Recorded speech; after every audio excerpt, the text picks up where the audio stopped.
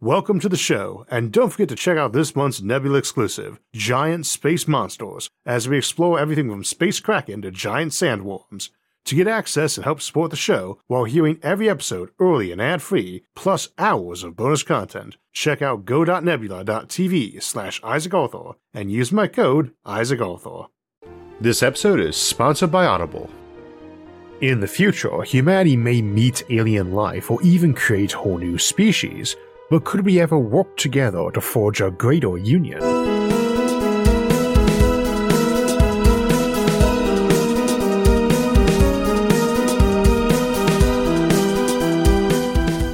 Well, we are back again for another Sci-Fi Sunday here on SFIA, and we return to one of our favorite topics, alien civilizations and how they might behave, if any exist out there in our galaxy.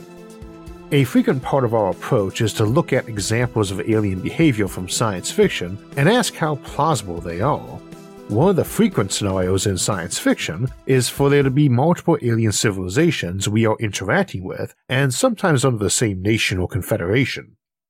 We see examples with the Republic and Empire of Star Wars, the Confederation of Independent Systems, or Separatists, also from Star Wars, the Federation of Star Trek, and maybe arguably also the species-assimilating Borg of Star Trek, as well as the Planetary Union from the Trek parody The Orville.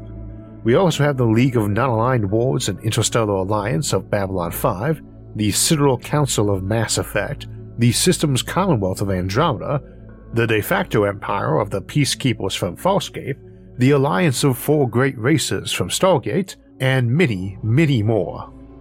And each represents a different style and are examples of how such species might run an empire of many. Indeed, it is a common trope in the fantasy genre too, in everything from the Unseelie Accords of the Dresden Files urban fantasy to the Alliance of the Warcraft video game franchise, and countless examples of elves, dwarves, humans, and more trying to get along in so many fantasy settings since Tolkien's Lord of the Rings and various Dungeons & Dragons settings.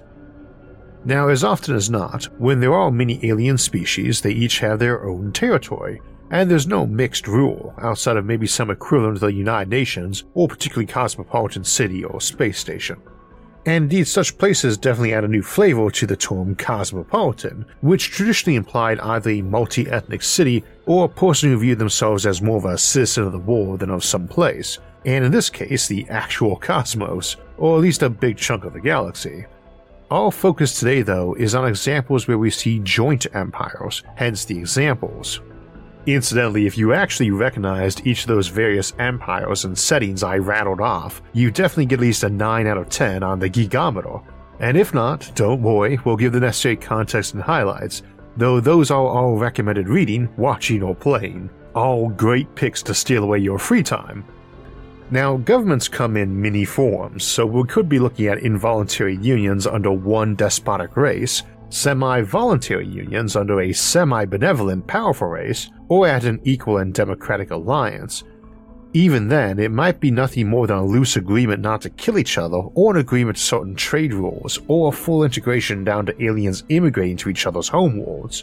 What's more, you could easily have an empire composed of many species at war with another empire who was composed of a single species, and many of that species were also members of the first multi-species empire, or for that matter multiple empires that were multi-species and shared many member species, like if the Star Trek Federation went to war with some breakaway human colony, or if the Federation split down the middle with colonies of many species breaking to both new factions.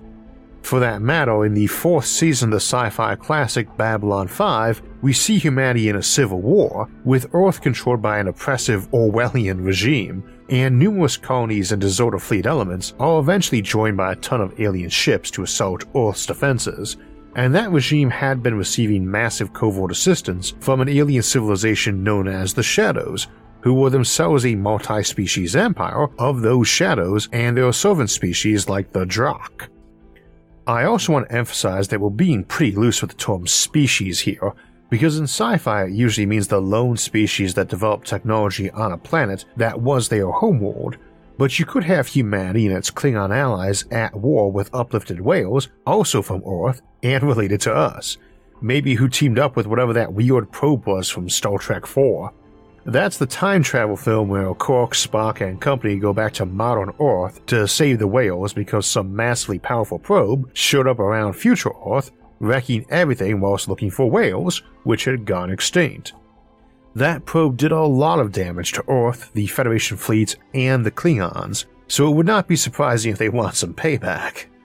In the film, it's implied that damage is accidental or indifferent, but when you think about it, an advanced race sending out a probe capable of doing that much damage really hasn't got much excuse for being that reckless.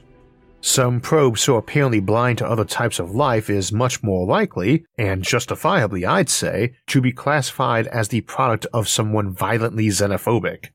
And that's a point worth noting too, because we usually assume xenophobia in sci-fi context means aliens from another planet, but it might only be of certain types. Maybe they are okay with whale and dolphin-like critters, but loathe anything with wings. Maybe they especially hate uplifted species from their own homeworld, or they get on fine with aliens but hate their mutant cousins from all their interstellar colonies. Xenophobia is not usually noted for being terribly rational, so you might get some interesting perturbations.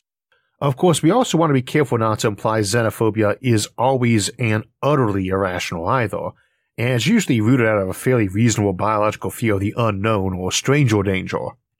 Visitors to your territory in nature usually only represent a positive if you're planning to mate with them or eat them, or sometimes both.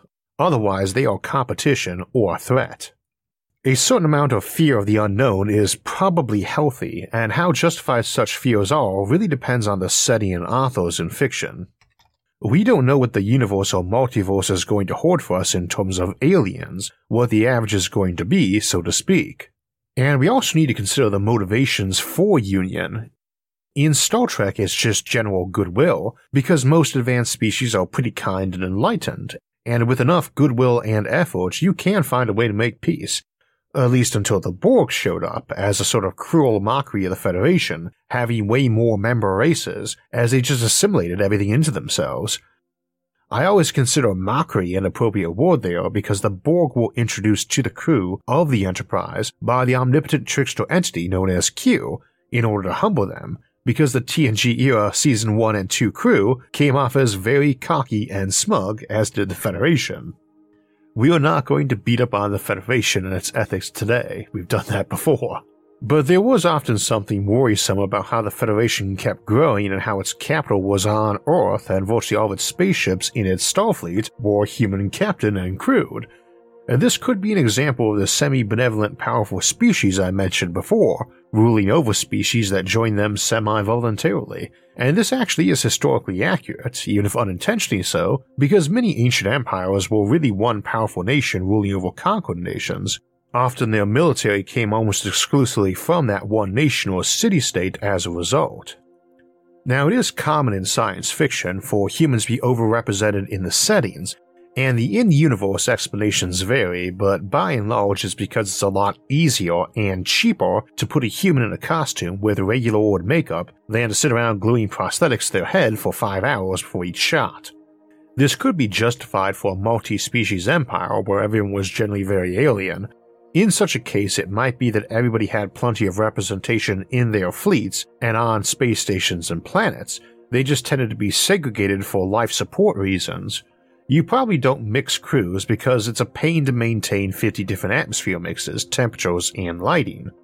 What's more, the various hierarchical and leadership talents of officers probably don't translate as well to other species.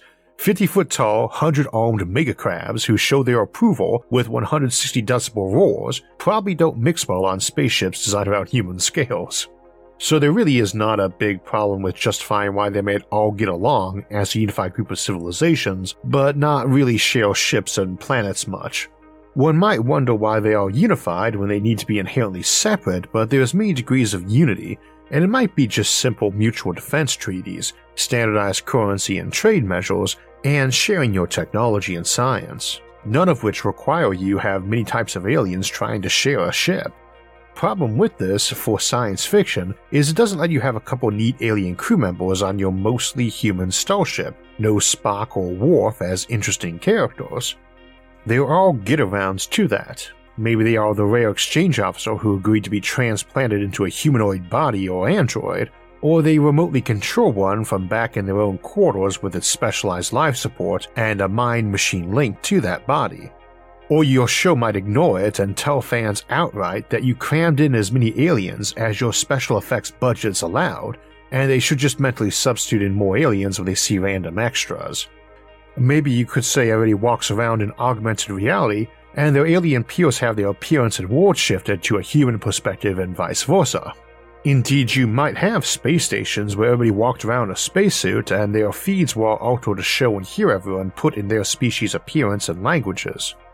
Nonetheless, we do get a lot of in-universe explanations, including humans are special, in that we have some particular quality that makes us uniquely suited to be running or forging a multi-species empire.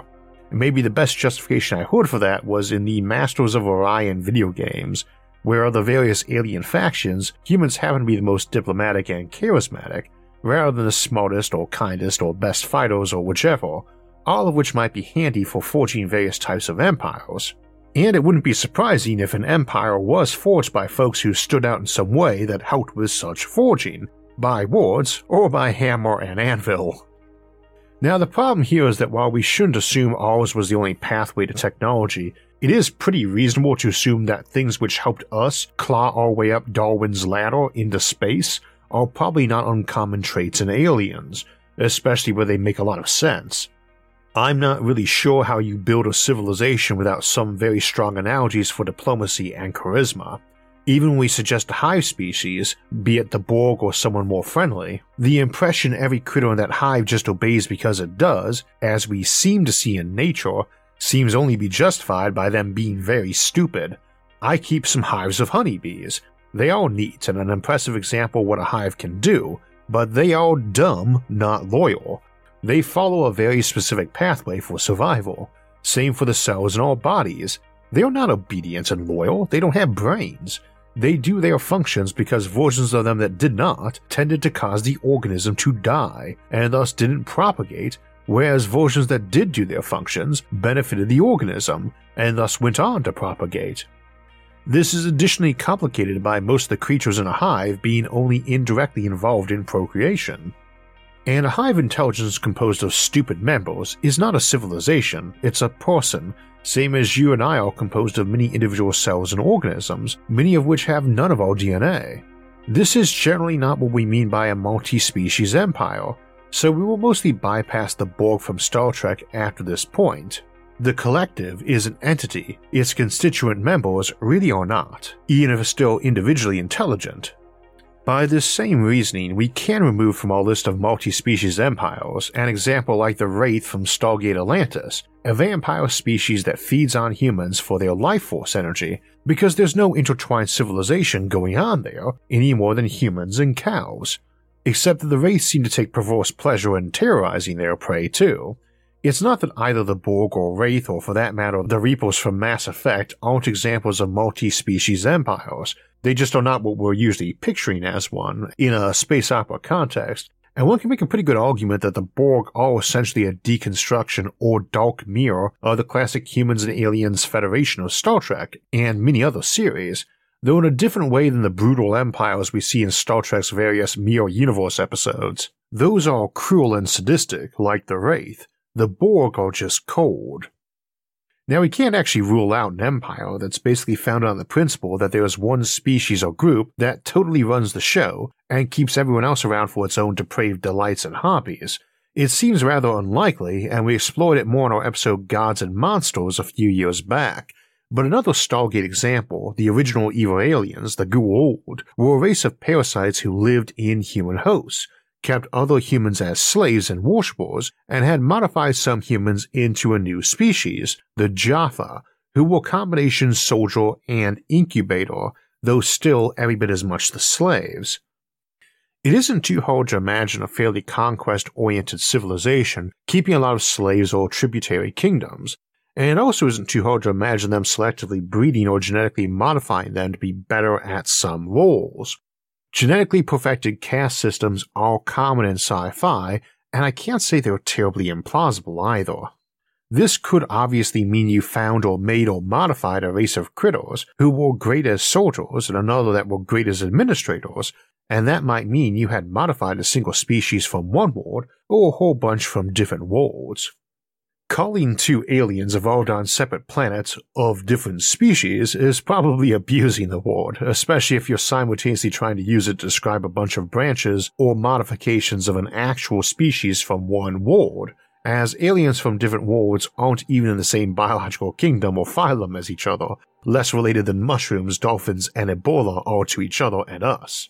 Nonetheless, it happens a lot in sci-fi, and I think for today we really only mean multi-species empire, where the distance apart is a lot more than, say, humans, chimpanzees, and orangutans. Not simply where someone has modified a species a bit, or it's undergone speciation for a few millennia of isolation. Of course, in galactic empire terms, especially without FTL, we could be talking civilizations millions of years old, and we could also be looking at uplifted animals like dolphins taken and given hands and bigger brains. We see an example of specialized races in uplifting with the Jem'Hadar and Vorta in the totalitarian Dominion of Star Trek Deep Space Nine, who play the military and administration of that empire. The Empire's founders, called the Founders, have massively modified the genetics of both species, programming in utter loyalty and even drug addiction, and of course great skill at their chosen role.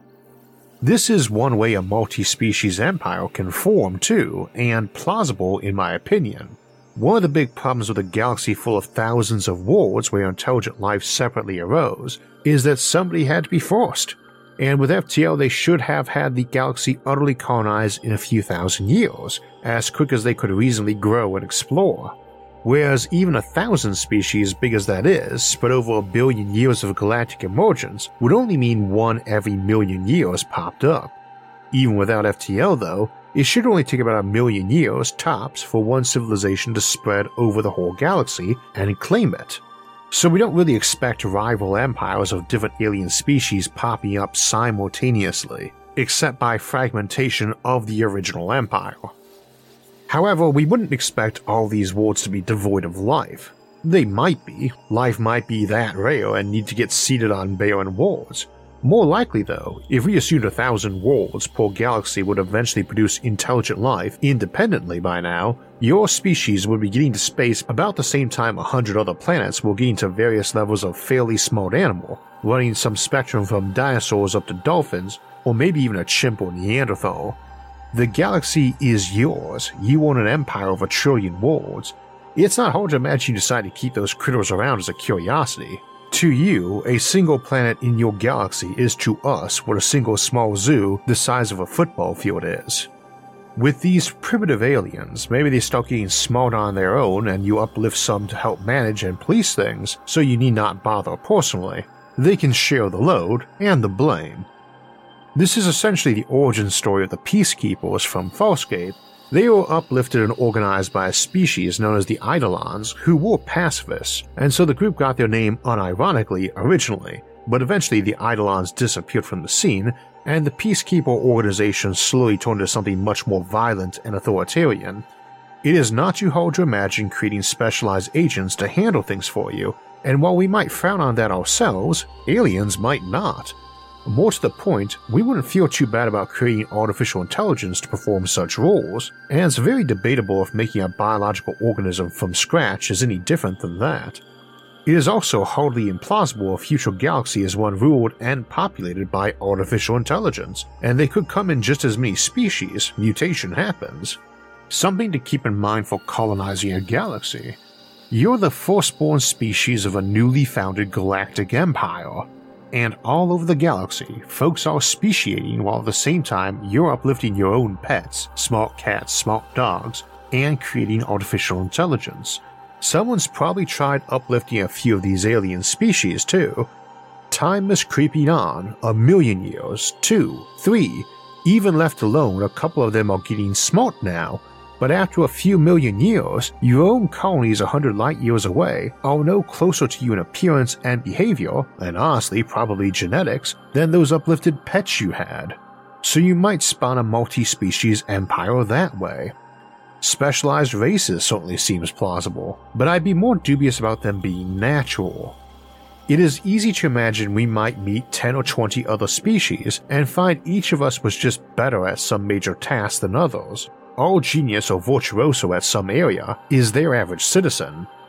So the 9 or 10 or 20 departments or key organizations of the Empire are basically each run by that species, your Klingon soldiers, your Vulcan scientists, and so on. And again, this is plausible enough, as it would seem likely that getting yourself from small animal to technological civilization probably relies on, to borrow a term from RPGs, bumping up your stats a lot. In D&D, that would be intelligence, wisdom, and charisma, traditionally for non-physical ones. And White Wolf had charisma, intelligence, wits, perception, manipulation, and appearance. Lots of other systems had other stats and scales. There are a lot of traits that are handy to have in our civilization, and which would seem to be necessary for that civilization, or make it much easier for it to exist and improve anyway. Those are numerous, and they come in many flavors, and one might imagine each civilization having, say, 10 relevant stats, each with a score of 1 to 10. We'll just call them math, logic, judgment, negotiation, administration, leadership, agreeableness, aggressiveness, creativity, and patience. Those were pretty arbitrarily selected, by the way. So everybody has a 1 to 10 in each and presumably starts fairly low, and evolution slowly adds points to various groups. You could have a score of anywhere from 0 to 100 as an individual and as a species average. Say a score of 50 is enough to start making you look more than just an animal, and a score of 60 gets you into the technological avalanche to modern times. Well, some species have Captain Average stats, like about a 6 in everything. This is often humans in sci-fi, and others might have a lot more 1s and 10s. And it might be that you just can't get into space until 1 or 2 of those stats specifically hits an 8, like logic. You just can't get rockets working without being good at it. So maybe evolution got your other stats up to 9s and 10s before that finally happened, and you get on the galactic stage as Neo-Superman when you do. This is also often implied with humans in sci-fi. Or maybe you got found, you never need to know rockets because another species who did come across you was impressed with your other stats. The Krogan in Mass Effect come close to this. They come from a planet that's basically a suburb of hell, so they are tough as nails, breed and grow fast, and are very good at war. They are decent with technology, enough to have gotten themselves into several nuclear wars, and they get uplifted by another race, the tech-savvy Solarians, to help fight their battles. Needless to say, if you can modify your species' stats, genetically or cybernetically, this somewhat cuts into the argument for species caste systems. Now, this brings up another issue with multi-species empires, and that's birth rates. The Krogans made a great military ally because they bred like rabbits and liked fighting, but that also makes them bad peacetime neighbors. They could have 1,000 kids a year, each, who all needed a place to live and didn't mind taking someone else's. The answer the Solarians came up with was basically to give them a virus that wrecked their fertility. The morality of that is at best a lesser of 2 horrendous evils, and I always liked Mass Effect for not giving easy moral outs to players and characters, like a lot of sci-fi does. In any event, it is a likely issue in multi-species empires. Now, on the other hand, nature has 2 basic approaches to reproduction: quantity and quality, which is to say that you ensure your species survives by either having tons of offspring or by putting tons of effort into a small number. Now, this is actually a false dichotomy. You could have a species that had a ton of children and each with a high survival rate, but that usually isn't necessary given how fast a species can double and fill up an environment compared to how fast it can mutate. Generally speaking, we would expect single births or smaller and less frequent litters to be more common with intelligent species, though there's a lot of assumptions in there about how intelligence forms biologically that might have a big terrestrial bias. There really is no ironclad rule saying an organism can't hatch from an egg, able to take care of itself and still grow to be human intelligent, and also still want to have social relationships. Even if that is true, though, that species with technology usually come from low birth rate species, there is still likely to be a huge difference in growth rates, by both technology and culture. Consider a civilization whose numbers increase by 1% a year, about what Earth's does nowadays, versus 2%. Then 1,000 years from now, both starting with the population we have now, there's 200 trillion of that first civilization, 20,000 times as many of them, and maybe 20,000 colonized worlds in their empire, and the second civilization actually has 4 quintillion people and more like 400 million worlds. compound interest is an impressive thing. Now imagine a planet just like ours came on the scene at that point, 1,000 years later, 3000 AD, when Civilization A controls 20,000 worlds and B has 400 million. Let's say they have a 3% growth rate per year. Well, come the year 4000 AD, they, Civilization C, go from one lone planet to 7 trillion of them, probably about every reasonably terraformable rock in this galaxy. Civilization A, at 20,000 worlds in 3000 AD, is now up to 400 million in the year 4000 AD, as big as B was in 3000 AD, but now dwarfed by Civilization C, when 1,000 years back they had an empire of 20,000 worlds and C only had 1. Civilization B at 400 million in 3000 AD, come 4000 AD, is up to 160 quadrillion, which represents a fair chunk of the worlds in a supercluster of galaxies, though more realistically, would represent something like 10 to 12 million Kardashev 2 solar systems, especially without FTL, fast and light travel, and being a rough sphere a couple thousand light years wide, a tiny little dot in the galaxy still. Come the year 5000 AD, Civilization C will have caught up to them too. Note that in all these cases they have easily populated a whole galaxy in a handful of millennia, not even a millionth of the time this galaxy has been around. Also note that human population growth rates, tiny compared to things like cats or dogs, let alone egg layers, is currently 1.1% and has been as high as 3% and higher. This generally is why we tend to think the first species on the galactic stage gets to control that stage, either by being the only people on it or just being more numerous by far. Now you can actively seek to curb or accelerate growth, and high-tech civilizations can use fertility meds, devote more time to child rearing than basic survival, even have extended lifespans and cloning technology, or flat-out duplication for post-humans. However, it is still very easy to imagine lots of tension between civilizations based on how quickly they are claiming new worlds and filling them up, or immigrating to other species' worlds inside this galactic empire. Indeed, we could imagine terrorist-style groups trying to emulate Thanos inside such empires to either curb the growth of one very fertile species or to clear room for them. It is not hard to imagine lots of conflict and strife in such cases. To keep up the MCU references, they may have a vested interest in curbing technological growth too, unless you hatch some Tiamat-style celestial from your world in the form of a technological singularity that takes over the whole galaxy. Another strategy, especially for high-tech and early arrivals on the scene, is not to worry about your species at all. Obviously, there is an implication in a multi-species empire, of the more friendly kinds we see in science fiction, that species should not matter and that one focuses on ideals, or more selfishly maybe, oneself. If you are potentially immortal through your own technology, well, exponential cumulative growth works on stock markets and ownership as well as it does for breeding. Right now, if humanity divided up the whole galaxy to each living person, we would each get something like 50 stars apiece. If we wrote that up as a big old contract and issued deeds to those stars to everyone, then by the end of the year, I'd imagine at least half the population would have sold theirs, and probably for less than $1,000 apiece. When in the long term, each is considerably more valuable than our entire current planetary economy. Mind you, selling those might be smart, and taking the money and investing into something more short-term or in the company that builds colony ships or such. Imagine we also found life extension technology soon too, and folks could realistically expect to live a few million years. A million years from now, you might have a couple billion folks who kept their system deeds, or most of them, and even bought more of them, and who had a vested interest in making sure those remained valid. They might be people still, they might be some giant computer intelligence or superbrain, but they've got that deed and everything that grew up on it. And all those fleets and banks and marketing firms and other assets to help them retain power.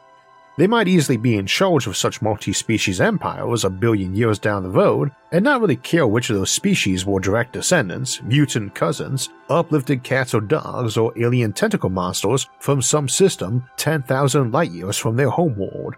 All these things are alien to what you used to be or are now, and far more than the Star Trek alien of the week with a couple bumps or spots on their forehead. Aliens so alien in appearance or motive that the very idea of living and working with them might be unimaginable or disgusting. while others might be alliances of convenience, or bonds as close as humans have with cats, dogs, and horses.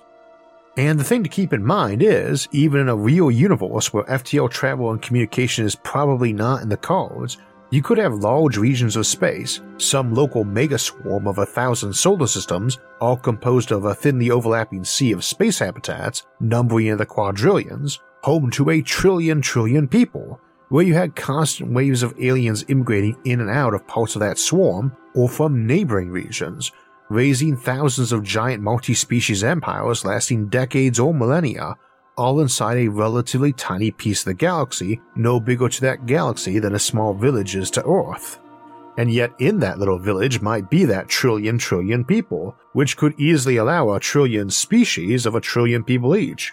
Inside a colonized galaxy, there is no reason folks might not still migrate around, and find themselves meeting new and strange people and hoping to carve out a home, peacefully or by force, and forming new nations or alliances.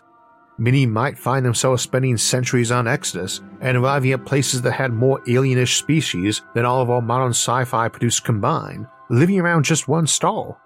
Each of those millions of species having millions of factions composed of millions of people, and again, just around one star. So on first approximation, we tend to think multi-species empires would be rare things, but as we often note on this show, aliens may be rare now, but wait 1,000,000 years and they'll be all over the galaxy, even if they maybe all had a connection back to Earth, or to some scientist from Earth that created them in a lab or uplifted them on a primitive world. Such being the case, it seems almost inevitable that you would have multi-species empires as a result, assuming the term even means anything by then, and given the sheer quantities involved across the whole galaxy, we would expect them to come in virtually every flavor, from military conquest to peaceful alliances, close sharing of worlds to an agreement to mind each other's space, totalitarian expansionist to pacifist reclusive, and 1,000,000, billion, trillion shades in between. As always, one of the few things we can say about the future with much certainty is that, if we live to see it, it should be a pretty interesting place, since there will be so much of it. And it should be full of many interesting peoples. So we have a few announcements to get to along with our schedule, but first, it is time for the Audible Audiobook of the Month, and keeping with today's theme, I wanted to recommend the awesome ongoing space opera series, Dread Empire's Fall by Walter John Williams, the tale of humanity and many other species kept under the thumb of an oppressive empire that's finally started falling apart after untold millennia, and the wars and alliances that break out as that empire collapses. I'd encountered Dread Empire's Fall by coincidence, having been grabbing an audiobook from Glenn Cook's excellent Dread Empire series when I saw the similar series title and saw they were narrated by Stephen Rudnicki, one of my favorite audiobook narrators, so I thought I'd give it a try. It didn't take me long to realize that Walter John Williams was an emerging space opera author to rival greats like David Weber, John Ringo, Timothy Zahn, and Michael Stackpole.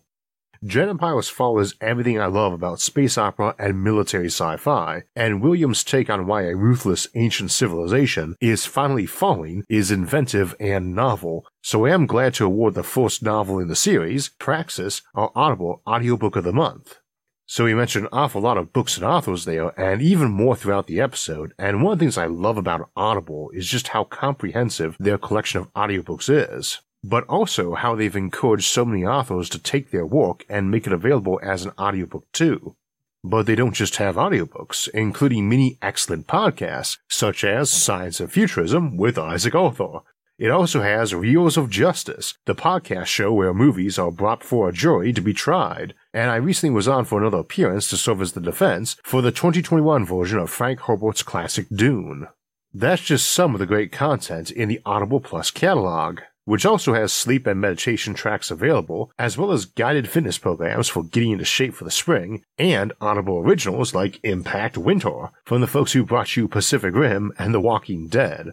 Audible has got literally centuries worth of content for you to pick from to keep you entertained while commuting or working out, including about 500 hours of this show now, and the whole Audible Plus catalog full of free books and other content comes as a bonus when you join Audible, in addition to your usual one free audiobook each month and big member discounts on additional ones.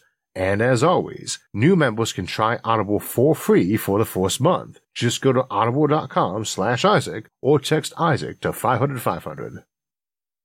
So down the years, a lot of folks have generously supported the show on Patreon, but for one reason or another, many have decided to leave that platform and been requesting I open up an additional option. So SFIA will also now be on Subscribestar, and I will link that in the episode description. We are remaining on Patreon too, and you can also help fund the channel by joining Nebula, or donating via PayPal or even snail mail, or by clicking on our sponsors. And as always, we're grateful for everyone's continued support, especially in rough economic times. Also, again, I recently reappeared on the Reels of Justice podcast to look at the Dune 2021 film, and as usual, they were a ton of fun to work with. Make sure to check that episode out.